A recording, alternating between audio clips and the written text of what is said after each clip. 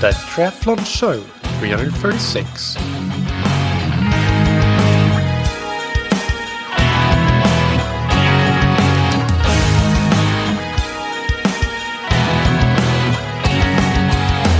Hey, what's up everybody, and welcome back to another episode of That Triathlon Show, the podcast presented by scientifictriathlon.com.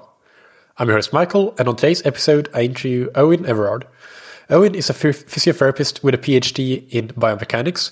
He's a sub-4 minute miler and a multiple Irish national champion. In this interview, we discuss topics ranging from injury prevention to strength training, plyometrics, and running biomechanics. But before that, big thanks to our sponsors. First, we have Precision Fuel and Hydration that have a range of tools and products to help you personalize your fueling and hydration strategy so you can perform at your best. Everyone sweats differently, both in terms of sweat rate and sweat sodium concentration. So you need to personalize your hydration strategy accordingly. And your fueling strategy should be adapted based on the duration and intensity of exercise or competition, as well as your ability to tolerate certain amounts and types of fuel. You can use the free online sweat test and the quick carb calculator on precisionfuelandhydration.com to understand your fluid, electrolyte, and carbohydrate needs during training and racing. And in addition, you can book a free one-on-one consultation with the team at Precision Fuel and Hydration to refine your strategy. As a listener of That Triathlon Show, you can get 15% off your first order by using the promo code TTS22 at checkout on precisionfuelandhydration.com. And thank you to Zen8. The Zen8 indoor swim trainer is a one-of-a-kind swim bench that helps you improve your technique through an early catch. It helps you maximize propulsion for a more powerful stroke, and it helps you stay consistent by doing swim workouts at home even when you can't go to the pool. It is available in the UK, the EU, and the US, with free shipping in both the UK and the US. It is very affordable, similar to a pair of running shoes, and best of all, the investment is risk-free. If you're not in love with the Zen8 swim trainer after 2 weeks of using it, you can send it back and get a full refund. Learn more and get a 20% discount on your swim trainer on zen8swimtrainer.com/TTS. Now, without any further ado, let's get into the interview with Owen Everard. Welcome to That Triathlon Show, Owen. How are you doing? Very good, Mikkel. Thank you so much for having me on. Big fan of the show, so it's a real honor to be able to talk to you today. Yeah, I'm looking forward to it. It's been quite some time since we've discussed this topic of injury prevention. We'll talk about some other things as well, but we'll start there. And it's obviously a very important one because, as anybody who's heard a couple of episodes of the show know, consistency is the most important thing in endurance sports. And if you're injured, you can't be consistent. So looking forward to getting into that. But first, can you introduce yourself and tell us a bit more about yourself and your background? Yeah, totally. I suppose. My name's Owen Everard. Professionally, I'm a chartered physiotherapist here in Ireland with a PhD in biomechanics that was really looking at movement analysis and its relationship to injury. I invented a back aware belt, which is a wearable technology. It gives you feedback on your back position, so you know you're exercising correctly. And I run like sports Pilates courses, say for runners or triathletes, and I lecture here in Ireland. So that's kind of my professional background. From a running background, then I've run at a high national level for about 20 years, which is kind of crazy to say. I've won 5 national titles here. I've ran for Ireland about over 10 times, from 1,500 European senior track championships in Holland to 10,000 meter cross country European championships in Lisbon. And then I've ran a sub 4 minute mile and sub 8 minutes for 3K and sub 14 minutes for 5K. So that's a very quick background on myself. That's very impressive. And now I'm really curious to find out where the hell in Lisbon they had the cross-country championships, because I can't think of where. Oh my God. It was crazy. It's like a park in Lisbon, and it was like, I think it's where they have concerts because it was so hilly. I mean... Oh, it's like in the big central park, the big forest. The big central park. Okay. So it was like one side you literally fell down a cliff and then had to kind of zigzag your way back up, then fall back down the cliff. It was kind of a crazy place to put it, to be fair. Yeah, I run there all the time, but I wouldn't have imagined that they would put a cross-country championships there because it's more trail than cross-country. Yes, yeah, exactly, yeah. It was nuts. Oh, yeah, that's funny. I really enjoyed Lisbon. Yeah. Well, thank you for the introduction. That's really impressive running resume. And of course, and you have a lot of things going on professionally as well.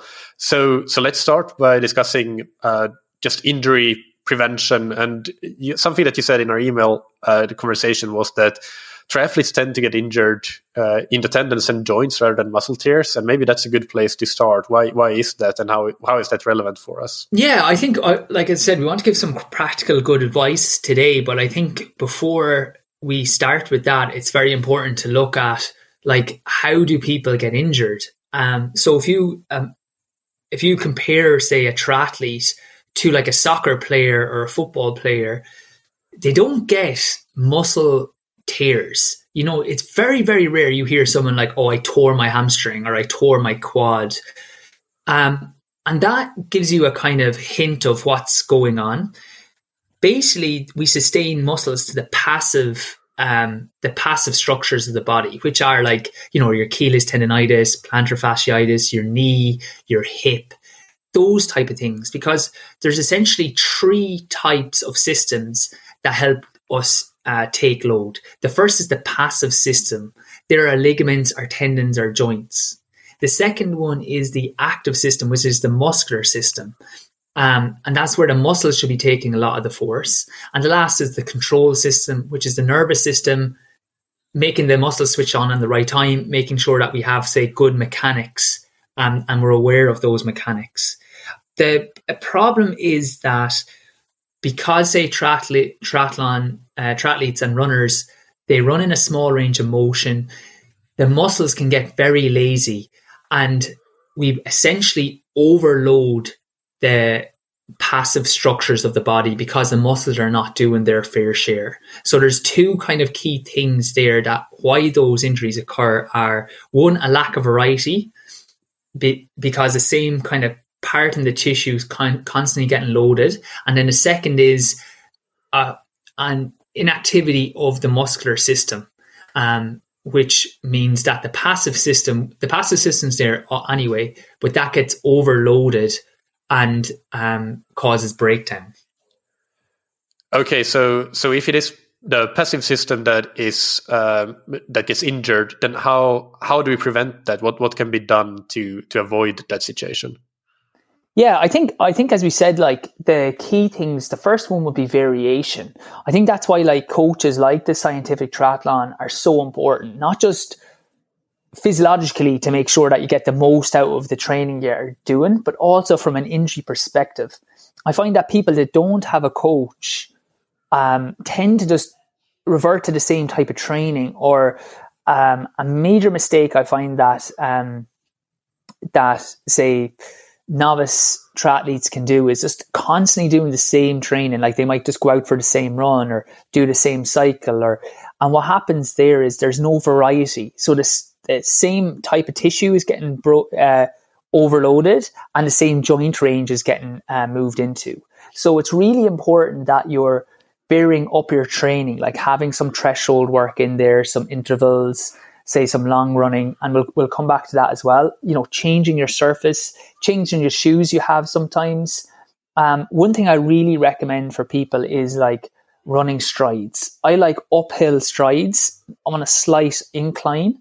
And I recommend those for several reasons. 1 or 2 I'll talk about later, but the main reason is that it increases the amount of range of motion that you're doing. And that, like, a joint, if you can imagine it having, like, it's synovial fluid, but if you can think of like oil fluid, oil on your chain of your bike, it's like by moving the joint through the range of motion, by lengthening out those muscles, that allows the joint to move healthily, which really helps. The second thing, as we said, was it's the passive structures getting overloaded because the muscular system is got lazy, essentially. So you need to wake that up. And how you do that is to strengthen the muscles. That can either be done through like sports Pilates, where you get the muscles really burning, or through gym work. And I know listening to your previous podcasts, you'll be an advocate of that as well. And again, of lifting heavy, like, don't be afraid of DOMs initially or progressing what you're doing. Like when we're doing the Pilates, you're getting the muscles to burn. And it can be a bit of a shock for triathletes initially because they're not used to, they're not used to really working or going to a gym and starting to lift. But I'm like, you're sitting 8 to 10 hours a day. It's going to take more than a 30-second stretch to rebalance your body. It takes I do Pilates maybe once per week is your minimum, but it takes like a good 45 minutes once a week, or maybe 20-minute slots 2 or 3 times a week, and really burn the muscles. You got to wake these things up. They are lazy. They are lazy, lazy, lazy. So you need to wake these up. And it's like, oh, why did it get lazy? It's like you sit 10 hours a day.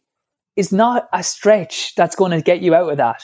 It's not, I stretch my glute, bring the leg over and I wonder why it's not kicking in. It's really activating those muscles, to get them burning, as I said. And then that allows them, because then once they're primed, essentially, because you've innervated them, you've excited them, when you're running then, or even when we're like swimming or whatever, you're getting those stabilizer muscles, they're much more activated. So they're much more ready to be able to take the load. It's like having a guy asleep and you're doing all the work. Say that's our passive system. It's like if you wake him up and he's like on caffeine, he's just there naturally going to be like, oh, here, I'll lend a hand. So that would be the second thing, really strengthening the muscles. And that takes, if you could do that, as you said, all the injuries that triathletes get will be passive injuries. It's very rare. If it is even a muscle strain, it's not because you strain the muscle. It's most likely like, say, an SI joint or something is caught and the muscle is kind of just being overloaded again, as opposed to a tear. Just thinking about some of the exercises, if you want, we can go before. Let's go for the next point there. The first one I think is really good is the single leg deadlift. So what that is, you stand on one leg, I slightly bend the knee on the leg I'm standing on, and you bring the other leg back as far as you can. So like a pendulum. Now you want to keep the leg that's lifting and your body in a line. And the key faults I see with that, as soon as the back leg stops lifting, stop lowering your body. So initially you might be only like 10 or 20 degrees off vertical. That's fine. It's better that than people like fold in their back and they're not going to get it in the position. Why I really like the single leg deadlift, it really works all the posterior chain, which have a tendency to weaken. And it works on balance, and it works in that like standing position.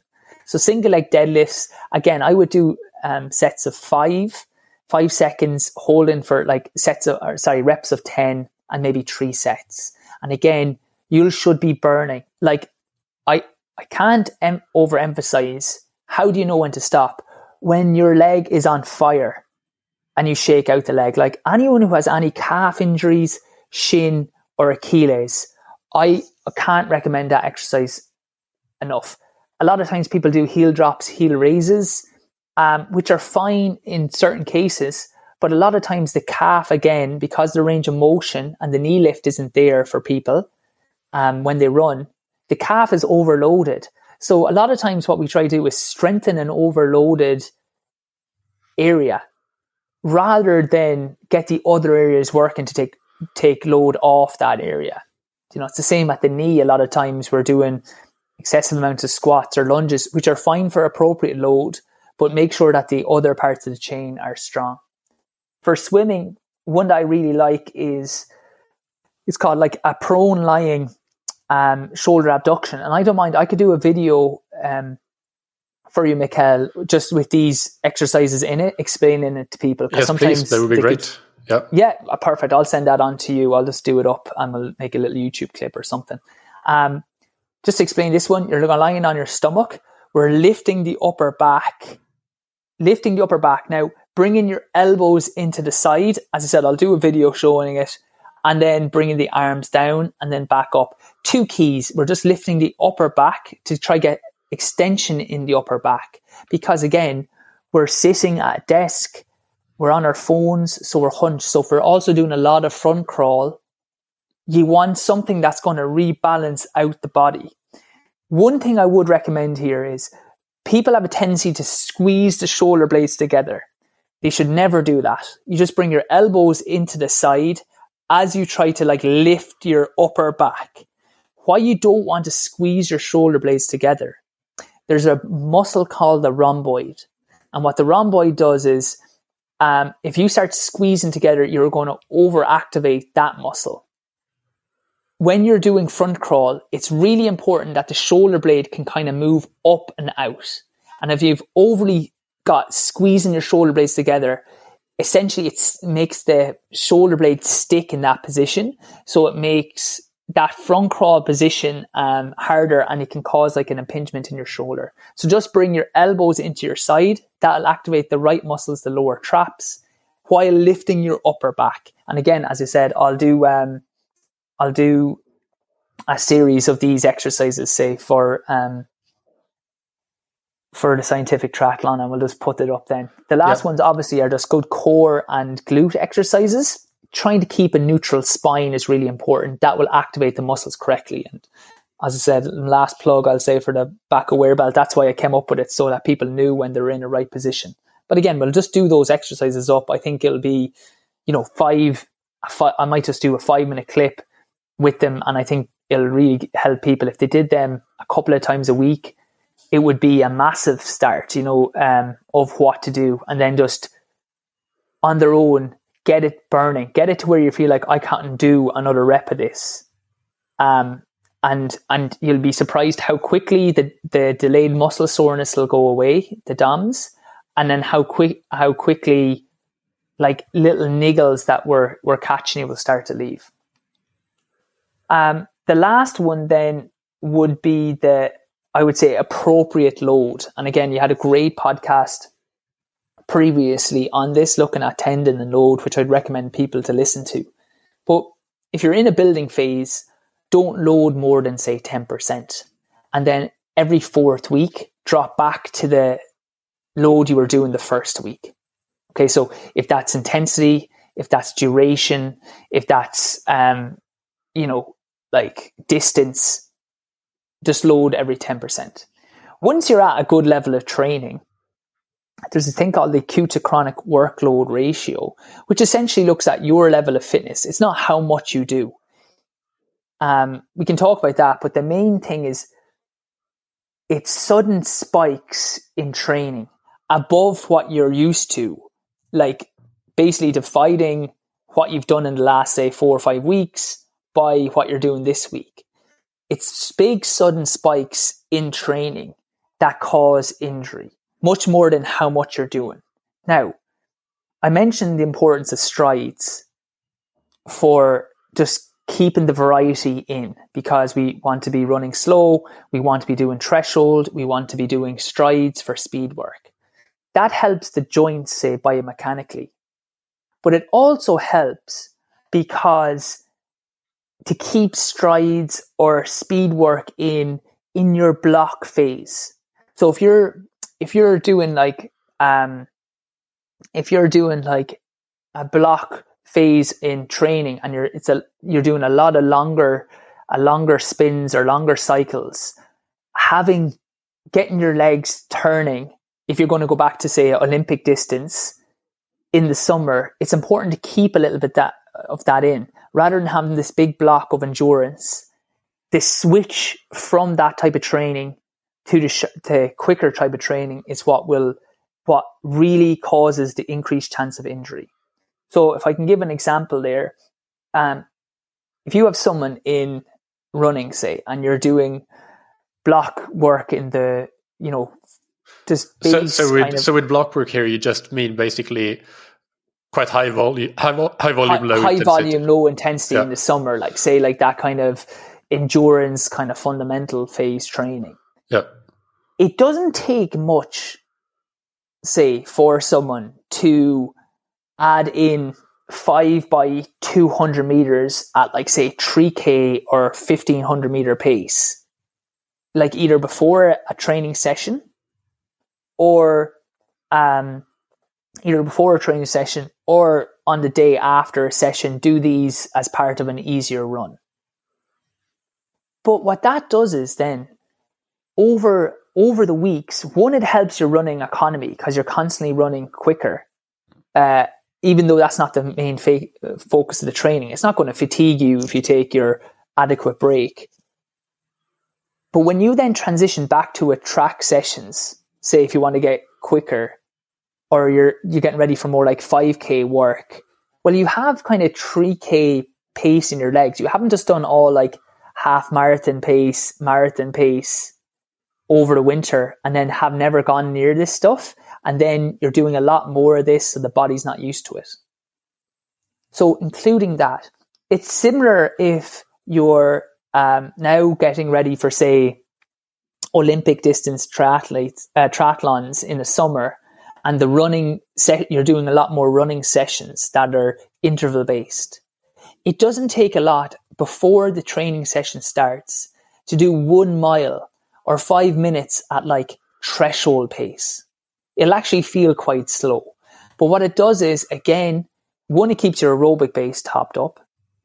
2, it keeps your body used to that. Or if you're doing your intervals, not reduce your long run or not reduce your long cycle until you're in that very peak phase. Because when then the transition back, say it's only been 2 or 3 weeks when you were really peaking, that you haven't done longer volume, it's instead of being like 8 weeks or 10 weeks, and then you get back into that type of training, you're trying to ramp it quite quickly, and then that's when you break down. So it's just important that we keep all the elements that we need in the program at all times, even in small little bits. With that acute to chronic workload, that's the thing. These sudden spikes where we try transition is where you're most vulnerable. So keeping those things in. So I think those 3 things, having variation built into your program, adding strides or having like, say, strength training just to move the joints biomechanically in different ways. Secondly, making sure there's some element of strength training in your program, be that a Pilates or be that a gym, and not being afraid. Once we can talk about how to structure a gym correctly, but not being afraid to stress the muscles.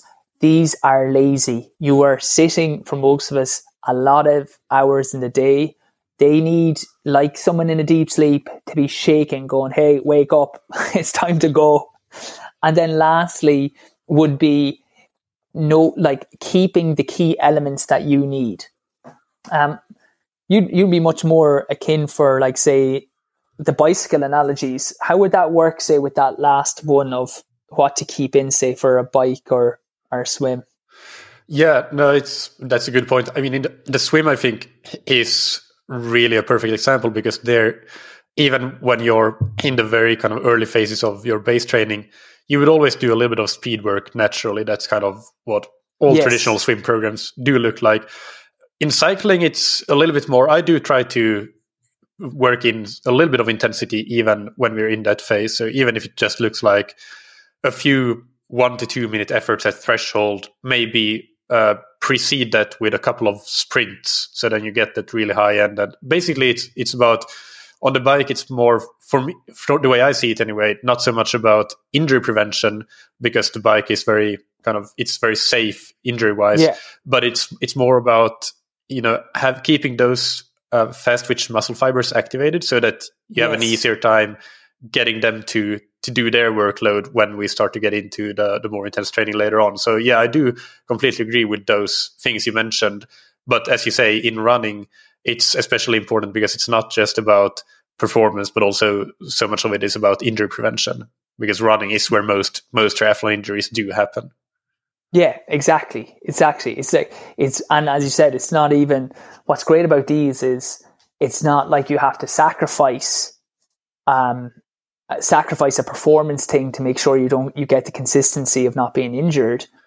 These actually work hand in hand. Yes, exactly. No, completely. A couple of other follow-up points on that. So you mentioned there that the sitting really kind of kills the activation of your muscles a bit. Yeah. What do you think? Do you have any opinion on using standing desks so you can stand for a while during your workday? Does that help at all, or is it? Yeah, it is. The biggest thing you can do is changing position. So micro breaks, we call them. So for every hour you sit, you should be standing for 1 minute. So if there is a time where you can't stand for whatever reason, for 2 hours, you need to stand up and move for 2 minutes after that. But yeah, for every hour, we should be standing. Stand up at least for 1 minute. So in a standing desk, if you can sit for a while, bring it up, stand back down. Obviously, when you're standing, though, you're activating the muscles more. So there's you might sit just for the minute and then go back into the standing. So it does allow you to activate the core muscles. It holds the back in a better position. So they are a good idea. If you are sitting, I would always just recommend sit fully back into the chair. So have your bum back as far back into the chair as you can, and then get a towel, roll it up, and put it in that arch in your lower back. And that will keep your curve in the right position. Because a lot of times what happens is people sit out slightly from the chair, and then they kind of naturally will slouch back into the chair, which will kind of round their back and their pelvis and cause some issues. Yeah. I'm getting very conscious now about how I sit. No, everything does, Then the other thing that I want to ask is, what about doing some sort of pre-run activation drills or mobilization, whatever you want to call it? What's your opinion on that? Yeah, look, people ask me sometimes, like, when's the best time to do it? Like, obviously, if you can do some foam rolling beforehand, there's generally usually like to mobilize first. So if you could do, if you're a professional, do some of your foam rolling, hockey ball work around your glutes and hips. And again, I'll send on a little routine there. And then just to do some basic activation of, like, say, glutes and your single leg deadlift. But for the most of us, if we're working whenever you can, at least once a week, try to do some kind of strength training or kind of Pilates type work. And if you could do the single leg deadlift for 20 seconds before you went out of a run or even afterwards, it wouldn't matter. Like, cumulatively over time, it'll just help. Yeah, so it's more about getting the work done than necessarily doing it specifically right before you're running. Is that kind of what you think? Yeah, that's what I would think. If you can do it before you run, like a normal run, obviously a session, you need to warm up appropriately, or a workout, you need to warm up appropriately. But a normal run, sometimes I find that if I give people time recommendations, the problem is that they don't have the time to do it beforehand, so they just never do it. So I'm like, whenever you can do it, do it. So ideally, if you could do it beforehand to mobilize and then activate, great.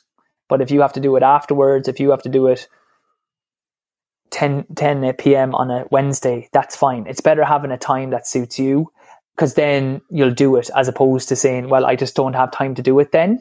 And then it gets left out completely of the whole program. Yeah.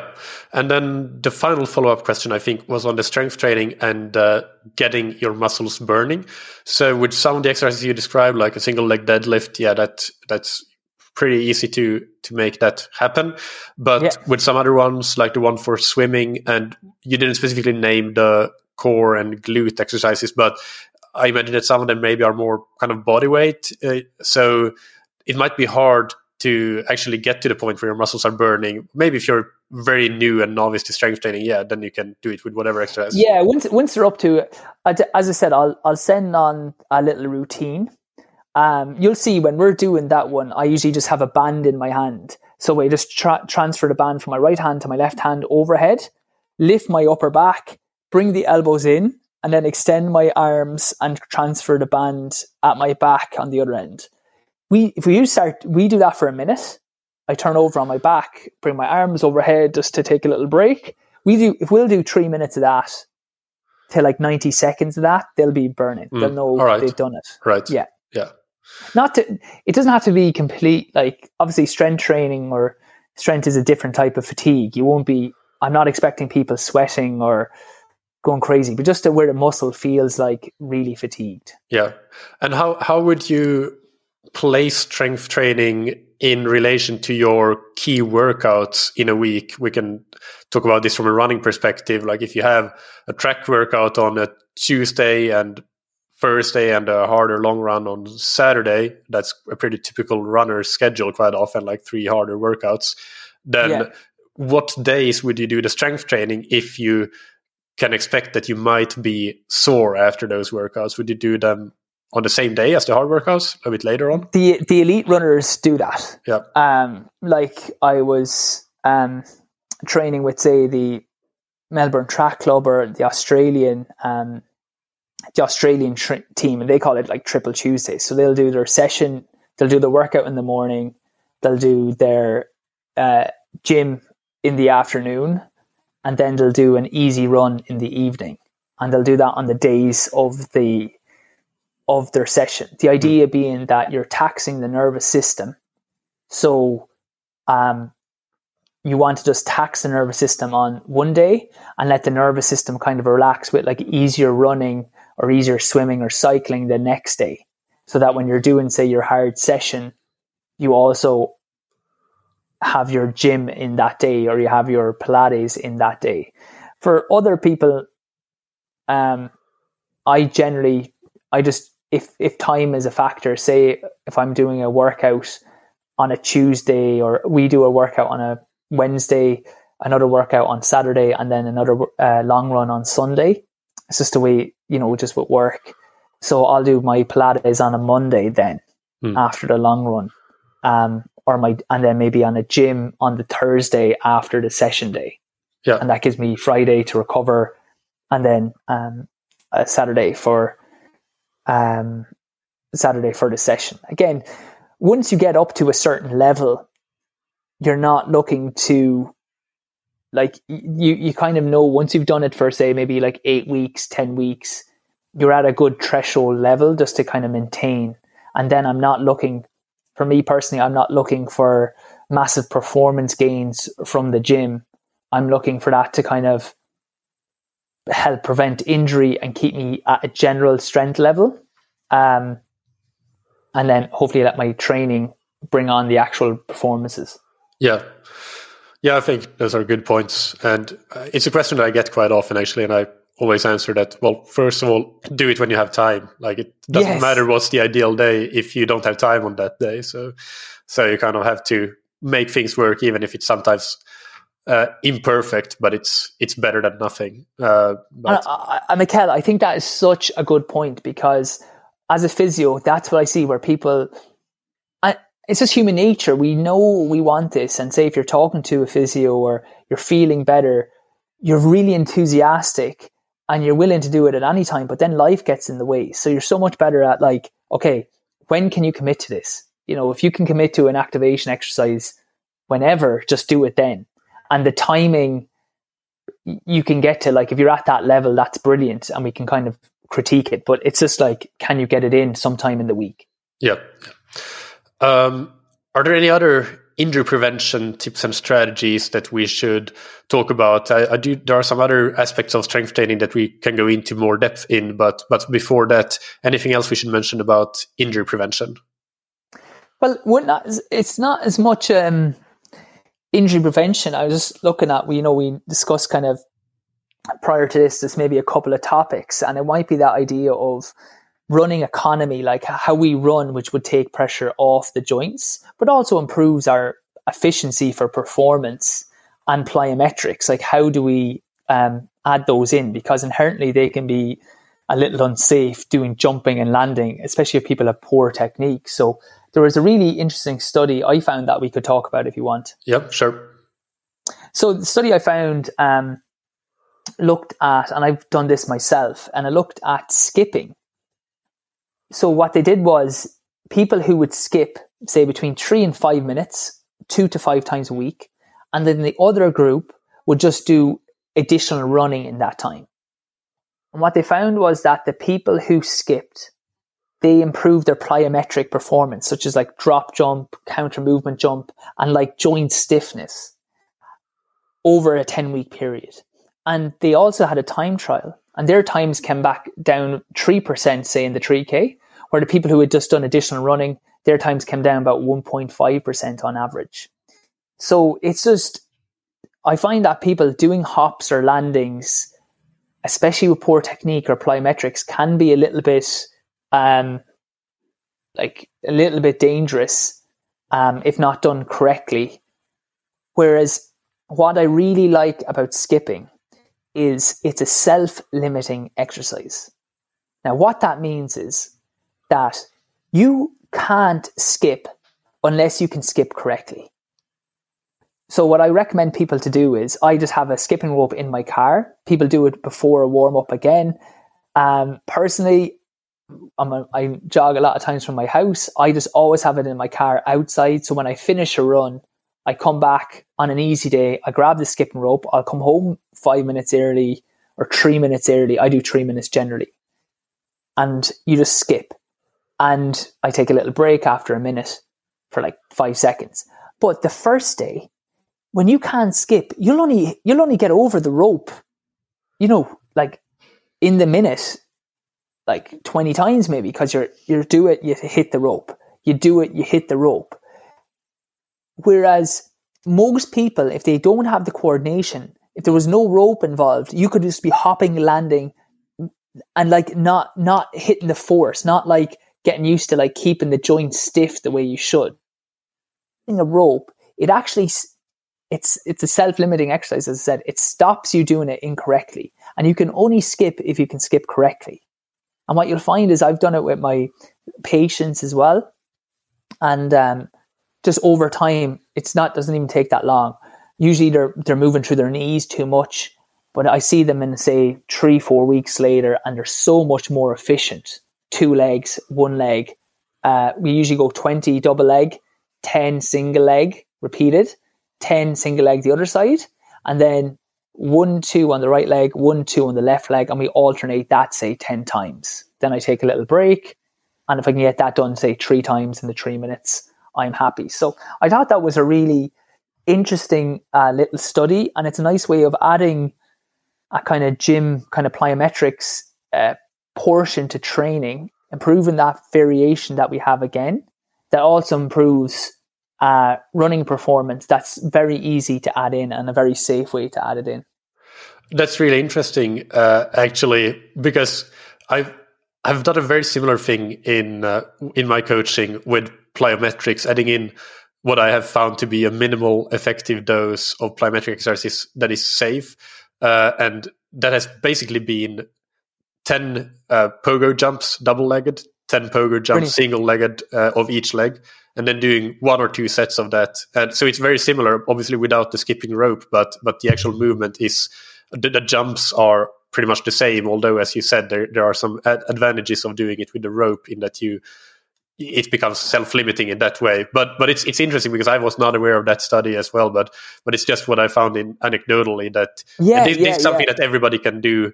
It doesn't take up a lot of time. It does seem very safe compared to drop jumps and stuff like that. I think most athletes should be quite conservative when it comes to those more advanced exercises. Massively so, because a lot of athletes were what we call functionally dysfunctional. So within running, swimming and cycling, it's quite safe. Now, once you start going outside of those remits with things that would be perceived like more dangerous, that's why even with the strides, I always tell people go about 90%, never go like 100% like flat out at a stride. This is only something to keep the fast twitch fibers moving, to keep the range of motion. It's not, it should never feel hard, never force these things. And as you said, having a minimal effective dose of your 10 pogos or your little bit of skipping, as I said, and skipping is great because you don't have to worry about if they're doing them correctly. They'll just keep hitting the rope if they aren't. It just allows them to do it in a much more safe manner because we don't want to get injured from supplementary training. Yeah, no, exactly. And I think that's one thing with plyometrics as well, because there are a lot of good studies on plyometrics out there, and you see those sorts of improvements that you mentioned, 3%, even there are some studies showing even slightly more than that, I think 4%, depending on the level of the athletes.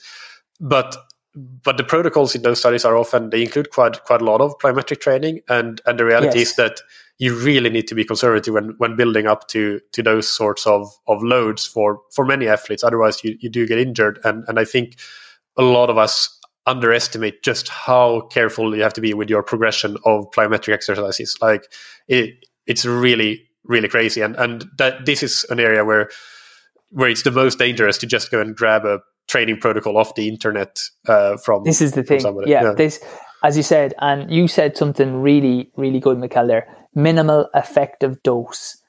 These are supplementary things. You get better at cycling by cycling. You get better at running by running. You get better at swimming by swimming. These are things that can just complement. But sometimes we can go OTT with how much strength training we're doing. We can go OTT with even how much Pilates or plyometrics. We do loads of hops. And it's a kind of a little Irish saying. It's like, oh, if a little is good, a lot must be better. And that's not the case. You know, where people think, oh, I was doing a little bit of that, it helped. And then they go crazy into it. You know, I like doing a little bit of barefoot running. But you see some people who they go, oh yeah, that was great, I feel good. And then they do loads and get a stress fracture.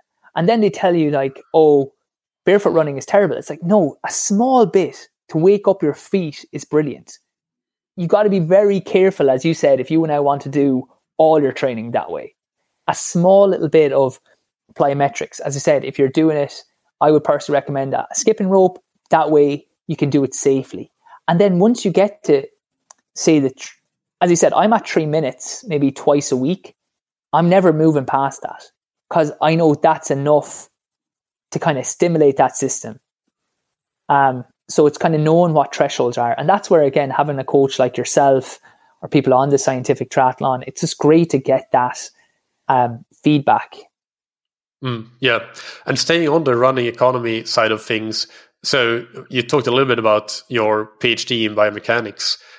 Can we get a bit deeper into that and specifically talk about whether it makes sense to focus on your running form or your running stride and your mechanics in that way? Are there a lot of things that people can gain that way, and what are the downsides? Great.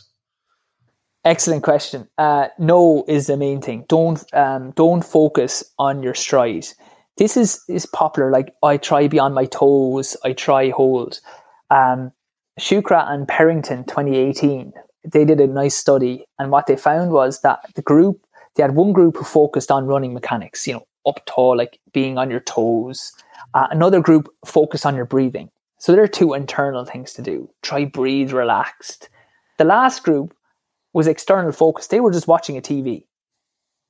The external focus, the group watching the TV, had better running efficiency, like taking oxygen and running with less vertical oscillations, so more forward projection, than the other two groups. And that replicates previous findings in the area. So I think it's Bob Atara in golf talks about this, where a lot of times he does a lot on golf swings, and he says to a lot of professionals, just look down the fairway and hit it down there, because he wants to get them out of their heads. And it's the same for us. It's like, there's a couple of things here. It's like your body, your subconscious is so much more powerful than your conscious brain. It's like you've learned, like we as humans have evolved for, millions of years now, and you've evolved from whatever age you were, from basically the start of learning the mechanics. What you need, so you thinking you can run a better way than internally your body is allowing you, is a recipe for disaster. I knew a guy who did that constantly, tried run on his toes because a competitor ran on his toes. And he was a really good runner. The guy won the Europeans, the guy who naturally ran like that. And the other guy came second in the European Junior Championships. But he was finished running with Achilles problems at 20. Because if you don't have a perfect stride, there's probably a reason. So what I say to people is they need to work on the building blocks so much more. And the main building blocks for good movement are the first block to work on. good mobility. If you can't move through your ankle joint, if you can't move through your hip joint, it is nearly impossible to move correctly when you're running by just trying to tell your body to do that. So you need to focus on getting moving better. The main joints that we have, there's a joint by joint approach that certain joints are mobile, certain joints are stable. The main joints that should have good mobility are the ankle, the hip, the upper back. So if you're going to focus on mobility, focus on there. 95% of people will be fine. Then if you have decent mobility, stability, like activation, like key muscles switching on. So your glutes, your core, essentially there, your shoulder retractors, your balance. To make sure that you have good balance? Do you have like good posterior chain strength? Do you have good core strength? These are the things that make, like, if you can't say hold a plank or do a bird dog, like lifting your opposite arm and the opposite leg, or do a crawl on the ground, there is no way you are going to be able to hold good running form through your core if you don't have that strength by thinking, hold here. It doesn't work like that. You need these building blocks. And then the body, I always say it's like, give the body the tools. And if it uses those tools, then that's brilliant. That's what it'll do. If it helps you, the body will use it. If it doesn't, there's some internal reason it's not using that. And then the last thing is technique, where we would do technique like running drills, like your A skips, your B skips. I like strides with like a bar over my head and try to keep the bar solid, or just even put your two arms above your head. So I'll start running to get up to a good speed. Say if you're doing your strides that we said to keep in, and then put your two arms overhead or a bar overhead, and don't let the bar to move. And that's going to really cause your muscles to activate. Franz Bosch does a lot of good work in this. So there's times where you can work on your stride, no problem. But once I start running, once I'm like actually just out for a run or doing a session, never ever again try consciously change something when you're running. The most you could do is like keep your head steady, like focus down the track, and then give your body the building blocks. You'll naturally change if it's something that you should do. And if you don't, you're going to cause more problems in your work, because as I said, that subconscious brain is so underestimated of like what we're actually programming in, that we just nearly arrogantly think, oh yeah, well, you should just be on your toes. It's like, yeah, if you have the calf strength, otherwise you could like rupture your Achilles like that guy did that I know, and I think that's one thing that I see where, like, it was nice that study showed it, but that's, I think, focus on the building blocks rather than just like, I'll run with this type of form. Other things you can do is run barefoot. It'll naturally shorten your stride and make it, again, self-limiting. And again, just don't overdo it. Yeah, so you're saying basically that the body self-optimizes within the constraints that you have with those building blocks. So it's not to say that you can't improve your form, but the way to improve your form is, for example, if you have very poor mobility in the ankle or the hip or the spine, then by improving that building block, your body will then start to re-optimize for the improved mobility, and your form will change, but it will happen automatically. It's not by a conscious focus. That's exactly it. Miguel, it'd be a lot shorter podcast if you were doing, but yeah, exactly. Self-optimizing is the perfect way. It's like, trust your body. And as you said, focus on the building blocks. What is it that, okay, I'm quite stiff or inflexible, work on that. I'm not actually that stable through my core, work on that. Yeah. Then it could be, I never really focus on my mechanics. Work on them through drills and through like concentrated drills of stride, like doing a stride, focusing on being on your toes or keeping your head steady. But after that, then leave it alone. Yeah, no. Your body will self-optimize it. Yeah. I think I was able to summarize that because we're very aligned on this topic, and I've answered that question quite a few times as well. We actually brilliant. We ran a training camp recently, and some feedback that we got when we asked about, okay, so what are the things that the participants felt that they missed or that they would have liked to have that we didn't do, and quite a few athletes actually said like running form analysis, and then that's where I was thinking that, oh yeah, there's actually a lot of people that really do think that somebody can look at you run and tell that, okay, you should be doing this and then you will run better. But I mean, I think to me and to us, it's very clear that that's not how it works. It's actually probably even worse to have somebody look at you and say how you should run, because there have been studies with that as well. They have coaches, very experienced, good high-level coaches, look at people and try to guess who is the most economical runner, and they got it completely wrong just by looking at what someone looks 100%. Like. I had a guy come to me. He was a very good sprinter, and with a hamstring, like a bad hamstring tear. So obviously sprinters get tears because they use the muscles. So we did he was out for about 8 weeks, so it was a quite comprehensive rehabilitation.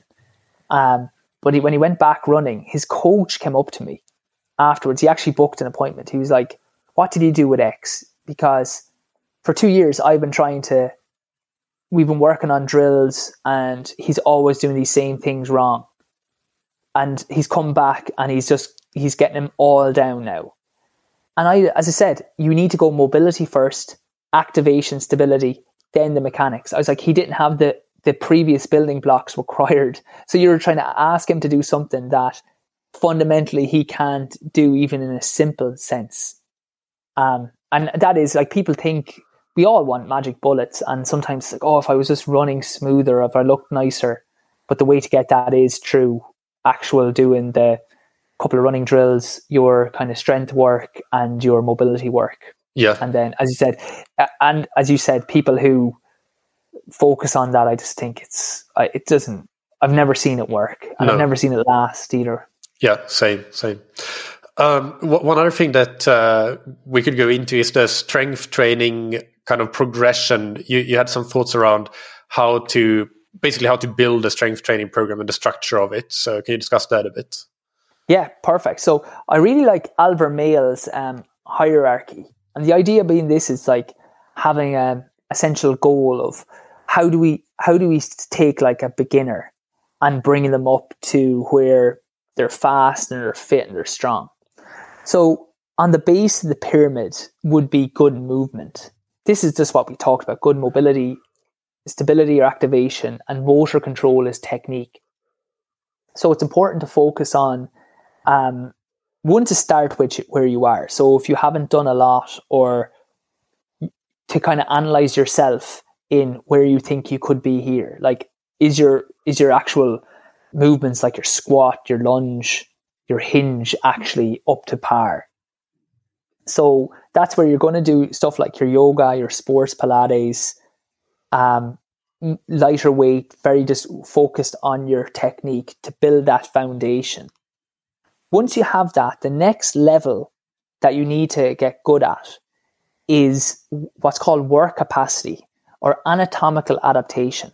And that's the ability to tolerate load. It's like, anatomical adaptation and the anatomy, adapting it. So getting it prepared for the type of work that you want to do in the gym. How you do that would be through, say, more circuit type training, still having decent enough 10 to 20 reps, still decent enough weight. Like I might do like a kettlebell swing if I have a good hinge. So a kettlebell swing, 20 reps at 20 kgs. Or it could be a split squat, which is essentially a lunge, holding maybe like a 10 to a 15 kg weight in my hand, or even in both hands, but doing like 15 reps each side. Not much recovery needed here. Like we just go from one exercise to the other. I generally like this. I don't, as I said, for me, it's more of an injury prevention. So good movement, the work capacity is the goal generally for me. Keeping those things topped up. And as I'll talk about when we plan a session, You always have all of these elements in a program. What it is how much focus you put on each of them. And I'll talk about that in a second. So I'll just talk about the different components. So once you have good movement, good work capacity, or your body is prepared, it's generally strong enough for this. If people wanted to really focus on the gym, they would then look at maximum strength. And maximum strength, especially if you're trying to generate speed, is the ability to generate force. So if you have a car, that car is never going to be that fast if it doesn't have good horsepower. Like a 1 litre car will never beat a 3 litre car, even if it's very efficient. It just doesn't have the horsepower. So maximum strength, and as we said, like maximum strength is going to help activate the muscles more, would be the next layer to work on if we're building like a kind of an athlete from the ground up. Once you have maximum strength, the next goal would be either strength speed, which is power. So, but the focus would be more on the strength element compared to the speed. Examples of exercises you would do here would be like Olympic lifts. I like heavy sleds, like so pushing a sled or pushing a car, because there's no landing, but it's still a good way to like push to get the speed in. Then we could go speed strength, where the emphasis now is on how quick we do the exercise rather than how much we're lifting. So classics are lighter sleds, maybe like 20 kgs, or jumps. Again, just be careful if you have any knee issues. So holding like a hex bar, which would be roughly about 20 kgs, and doing like a squat jump, or lighter Olympic lifts, but really focusing on the speed of the movement. Then you would get into your plyometrics, which we've discussed about like with the skipping rope, but if people were doing plyometrics, and then speed. And again, speed I get through my strides, and plyometrics through that skipping. So the rest, but if you wanted it in a gym. The key thing I would say here is that every element should have all of these in it. And then you say which you're focusing on. So for me, as I said, I would in the gym predominantly focus on work capacity, just that ability to tolerate load. Those kind of 12 to 15 reps, they're meant to help like stimulate like, your hormone production more, like testosterone, and especially I'm doing endurance events. So 50% of the program might be there. So the way I do it, hopefully this is not too much for people, is it's in blocks. So A block is power, which was that strength speed or speed strength element we talked about. B block is maximum strength. C and a D block, depending on how much you need, would be work capacity. Because as we said, they're more increased amount of reps that you're doing, increased volume. So there'll be more exercises. And then the E block is movement. Now, every program should have something in each block. So even if I'm focused on work capacity, I might have Olympic lift technique, or I might have a sled, like sled pushes initially. Then I'll have some kind of strength training exercise. It could be like a kind of heavy squat, or a heavy split squat, or, if your deadlift technique is good. I might have one exercise and then maybe one upper body. And then if the work capacity is the goal for me, I could have 4 exercises, or I could have maybe like 3 in the C block, 3 in the D block. And they'll be like 20 kettlebell swings into maybe like an inverse row, where you sit underneath a bar and pull your chest to the bar and back down, keeping your core tight. Back into, like if I did a kettlebell swing, I might do a split squat, and then back into maybe a push-up. So I got a push exercise, a pull exercise, a knee dominant exercise in the split squat, and a hip dominant exercise in the kettlebell swings. And then I might do a few extra exercises, if I wanted in the D block. And then the E block, I could have some core work, some body weight exercises depending on what we're doing. So all I'd say is wherever the focus is. Sorry, yeah. So when you're talking about these blocks, you're saying basically that in every workout you have some amount of these, but then potentially you would, okay, you're saying that for you personally, you kind of, you get to a stable level where you do most of your work is focused on the work capacity, but you could potentially, if you wanted to be adventurous and experiment, you could periodize your season, your strength training season, almost, so that, okay, so at first you have that 50% or more focused on work capacity, but then once you have a period of that under your belt, you could decrease that a bit and have more of the maximum strength block, and then even move on to power. And that's how you look at it.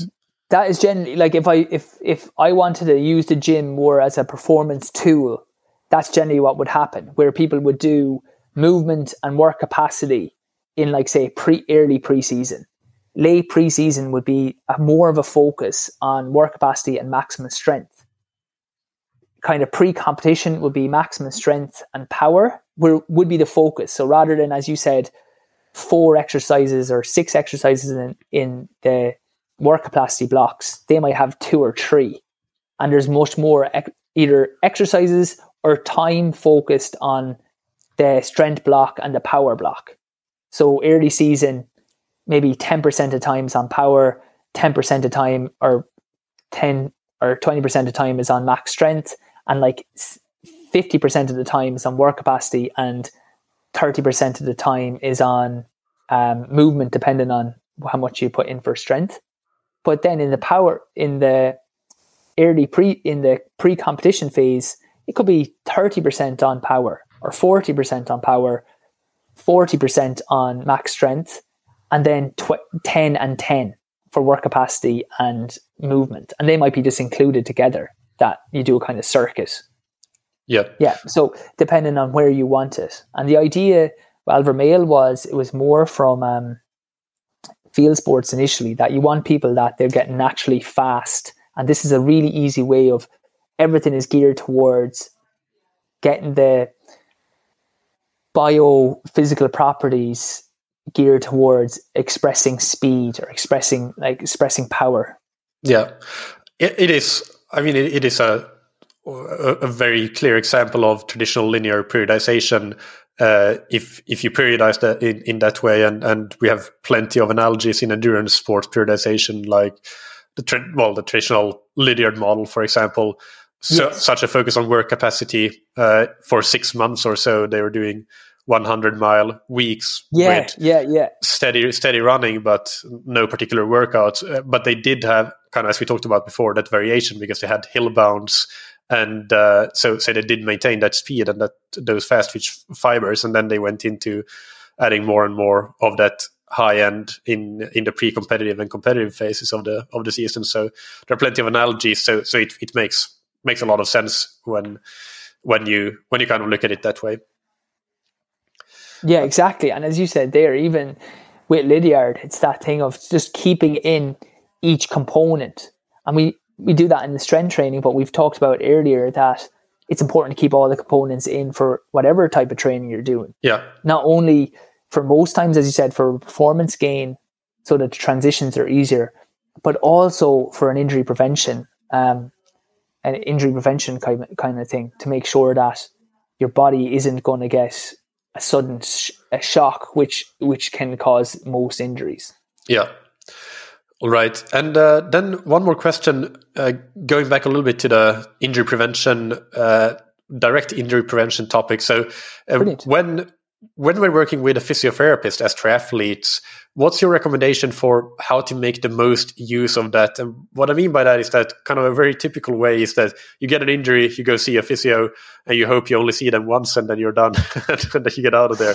Yeah. But I don't think that's the most effective way of doing things. What do you think? What is your recommendation for how to work with a physiotherapist? Yeah, like I agree. Like, unfortunately, I find that my experience as a physio and a runner, that if you get a bad enough injury, you kind of have that will be a weak spot forever. So it's about having a management system. It's about nearly like servicing a car. So I know I was out for about 20 weeks with a hip injury. I know that that can get tight if I have a longer type session, or usually longer type sessions. But I know if I do a certain, I call it my Pilates flow class I do some hockey ball work, and then I might have to go into my physio. So, as elite athletes, I would go to a physio at least once a week, like just for sports massage to stay on a maintenance. So it is important to realize that you are like a car. If we're working, if you're driving a lot of miles in a car, you need to service your body. So it's the same, unfortunately.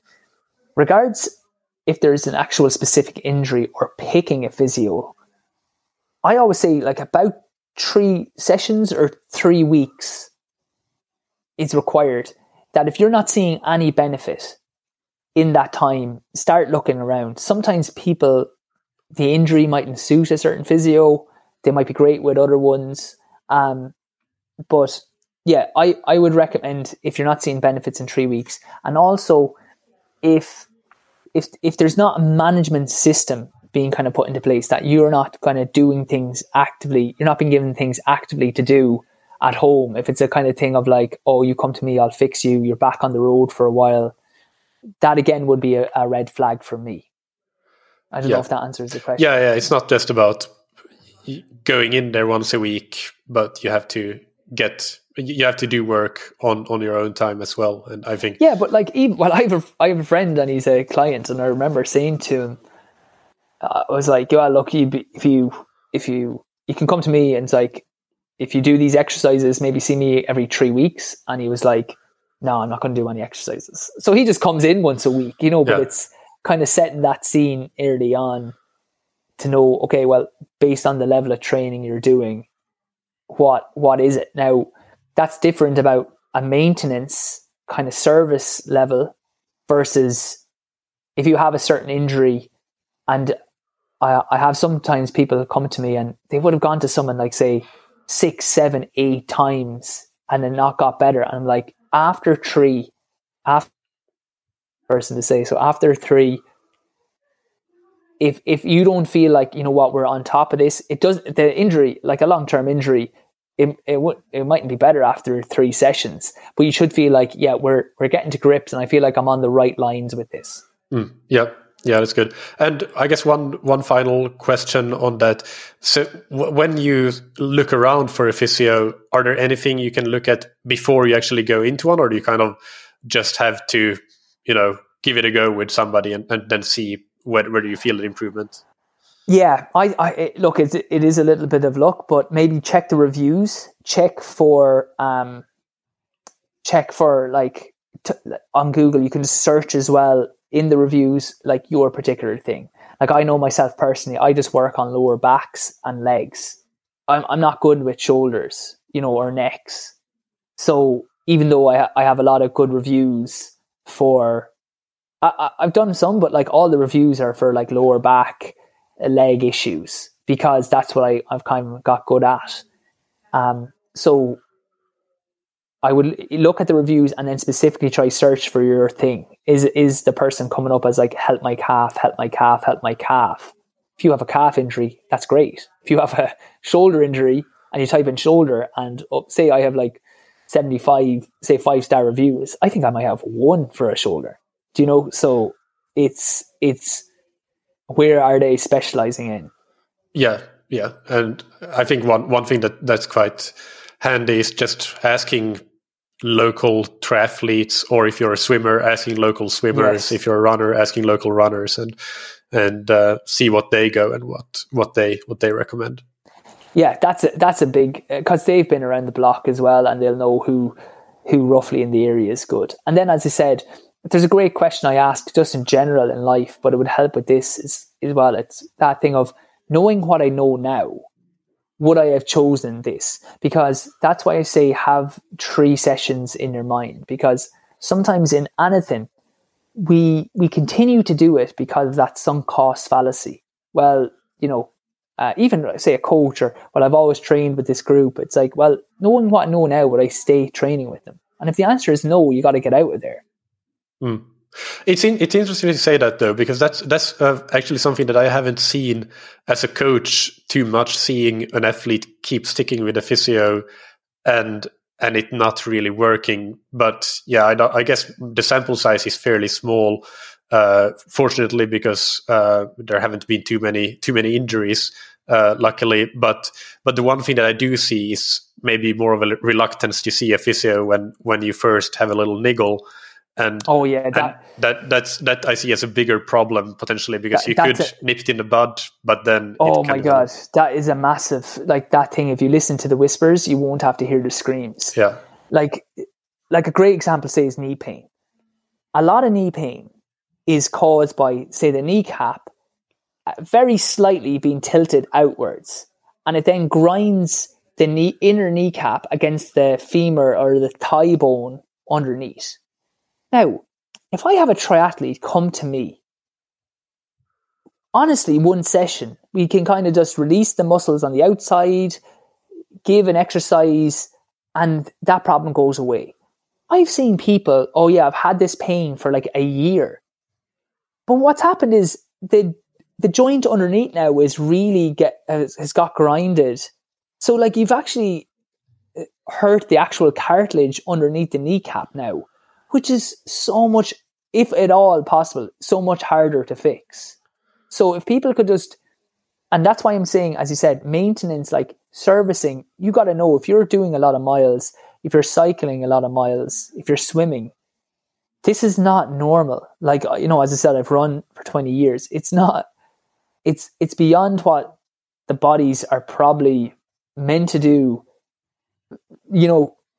to survive. So you need to service if you had a car, you wouldn't drive that car up and down the country, putting like hundreds of thousands of miles on it and think, I'll never service this car. It's the same with the body. So yeah, definitely, if I would be telling people to at least every 3 to 6 weeks be getting some sort of like physio or massage just to make sure everything is okay. Yeah. Yeah. And they'll save time in the long run. Yeah. Like you'll spend money. And money. Yeah. Because when you get a bigger injury and you need to go to see a physio, go for 10 sessions instead of a couple of sessions a month. And it's a panic and you're stopped rather than one session that keeps you on the road and you feel way better after it. Definitely. Yeah. Right. Well, let's move on to the rapid fire. No, first, before we do that, can you just summarize today's discussion and give your 1 to 3 top takeaways for the listeners that you want them to remember? Yeah, brilliant. Yeah, this is great. This is flu, actually. One would be, remember, it's passive structures that get injured. So we need to make sure that we're activating, waking up those muscles through either like a kind of Pilates or through gym training. Secondly, have a well-structured program that adds variety, so we're not overloading the one particular spot. So having strides included, maybe a little bit of skipping, and a really good structure that we included, like so that, like, say, like coaching programs like the ones you deliver, I think are, and I'm not like, you didn't know I was going to say that, but this is just, I've had a coach myself for years, because it's just, it takes no more effort or time to do the right training as the wrong training. And like, my time is precious, and I think we're all the same. And then lastly, if you are doing strength training, look over what we've talked about having the blocks that are important and including each of those elements in it, but just focusing on whichever ones you want. And as I said, I'd be more than happy, I'll do it up maybe today, of coming up with a couple of the exercises that I talked about today, and I'll send that on to you. It's maybe a little follow along for like 5 minutes. Yeah, we'll have that in the show notes. And now let's move on to the rapid fire questions. And the first one is, what's your favorite book or resource related to running or triathlon or endurance sports? I know, I tried to think of this. I don't really have a favorite book. I do like podcasts like this. They're great. I really enjoy the interviews, or the podcast format is the thing I like the most. The book that's helped me the most is Anthony DeMello's Awareness. Psychologically, that just gave me a lot better perspective in life. And I ran PBs directly after that. And I think it was just because I was able, just taking things in more perspective. So that would be the book. Yeah. I want to write a book called No One Gives a S for runners, just because sometimes we can get preoccupied thinking we'll let people down. And in fact, you just want you to do the best you can for yourself. Yeah, no, that is absolutely true. What's an important habit that you've benefited from athletically, professionally, or personally? Definitely discipline, and like that slight edge, like doing little things correctly. Like a good example is people tell me they don't have time for naps, but if you get your lunch eaten quickly, can you make dinner for 2 days instead of making it every day? And then having the discipline to go upstairs, just get into bed for 20 minutes rather than scrolling on your phone, or, you lose 10 minutes there. So definitely discipline on little small things has really helped. Yeah, that's good. And finally, who's somebody that you look up to or that has inspired you? I think definitely your coaches have a massive impact. I've been running kind of very competitively since my teens, and younger coaches like Billy Bolster, especially Robert Norwood, and then my main coach was Thomas Chamney, who went to the Olympics as well. So he just gave me such perspective on the type, how hard you needed to train, rather than just one really hard session. Just the importance of that consistency over time. And then my own current coach, Emmett Dunleavy, has been really good.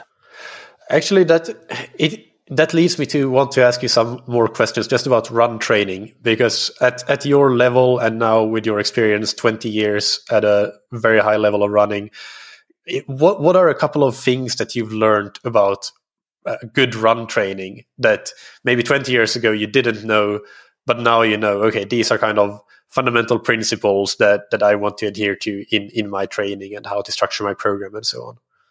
Definitely that, as you said, that linear model is not correct.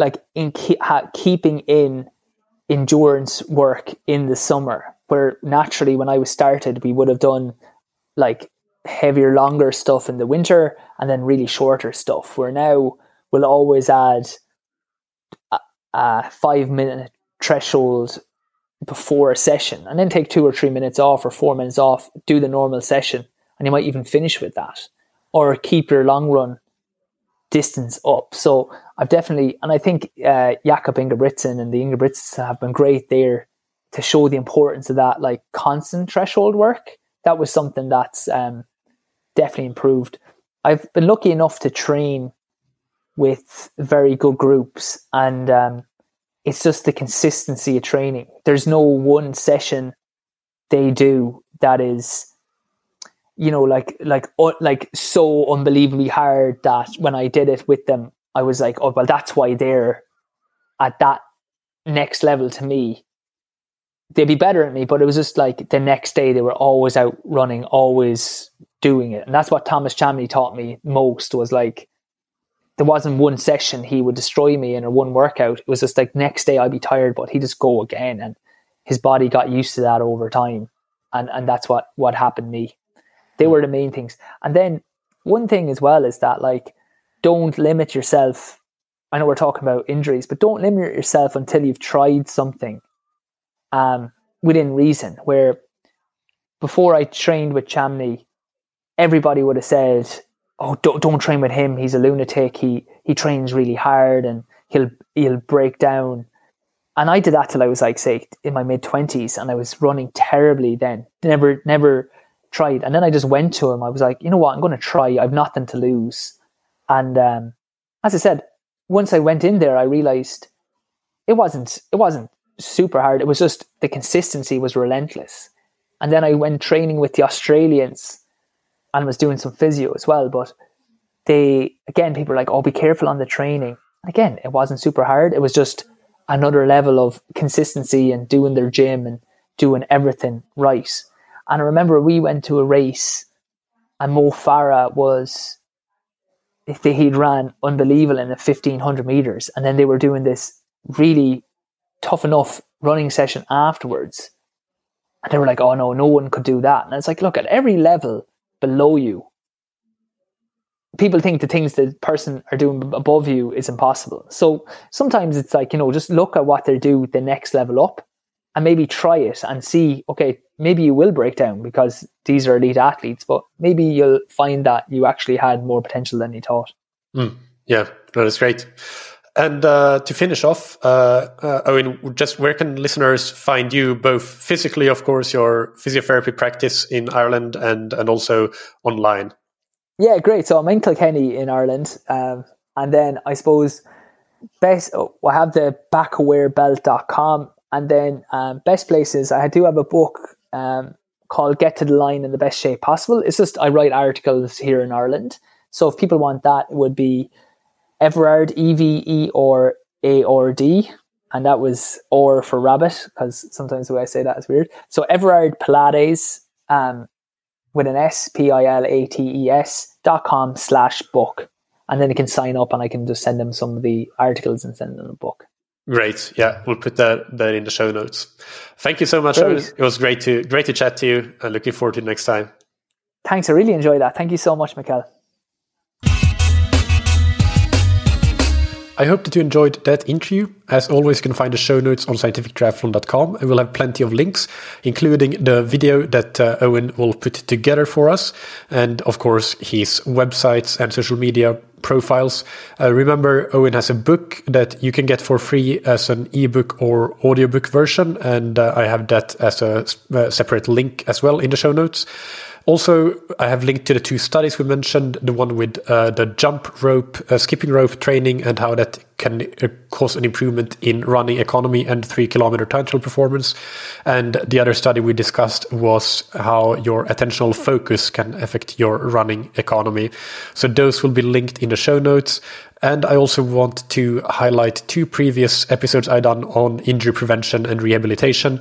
One with James Debenham in episode 209, and the other one was with Nate Koch in episode 114. So check those out if you want to learn more on this topic.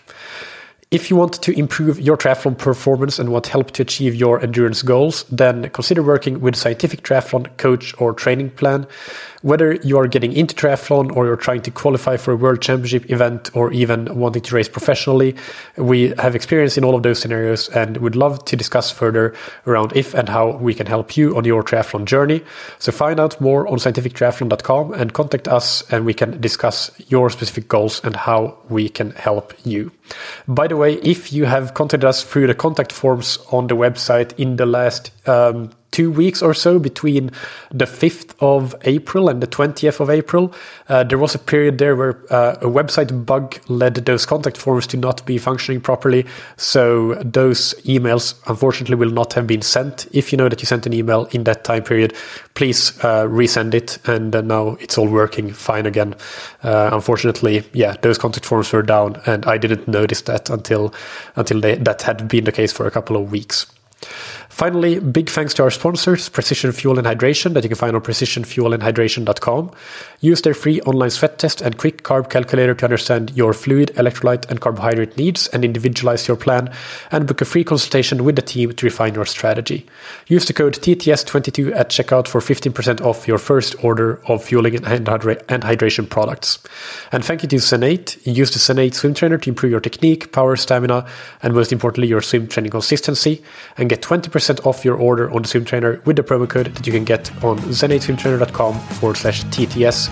And don't forget that it's a risk-free investment. If you don't love it after 2 weeks, send it back and you'll get a full refund. Thank you, as always, for listening. Keep training smart and keep loving triathlon.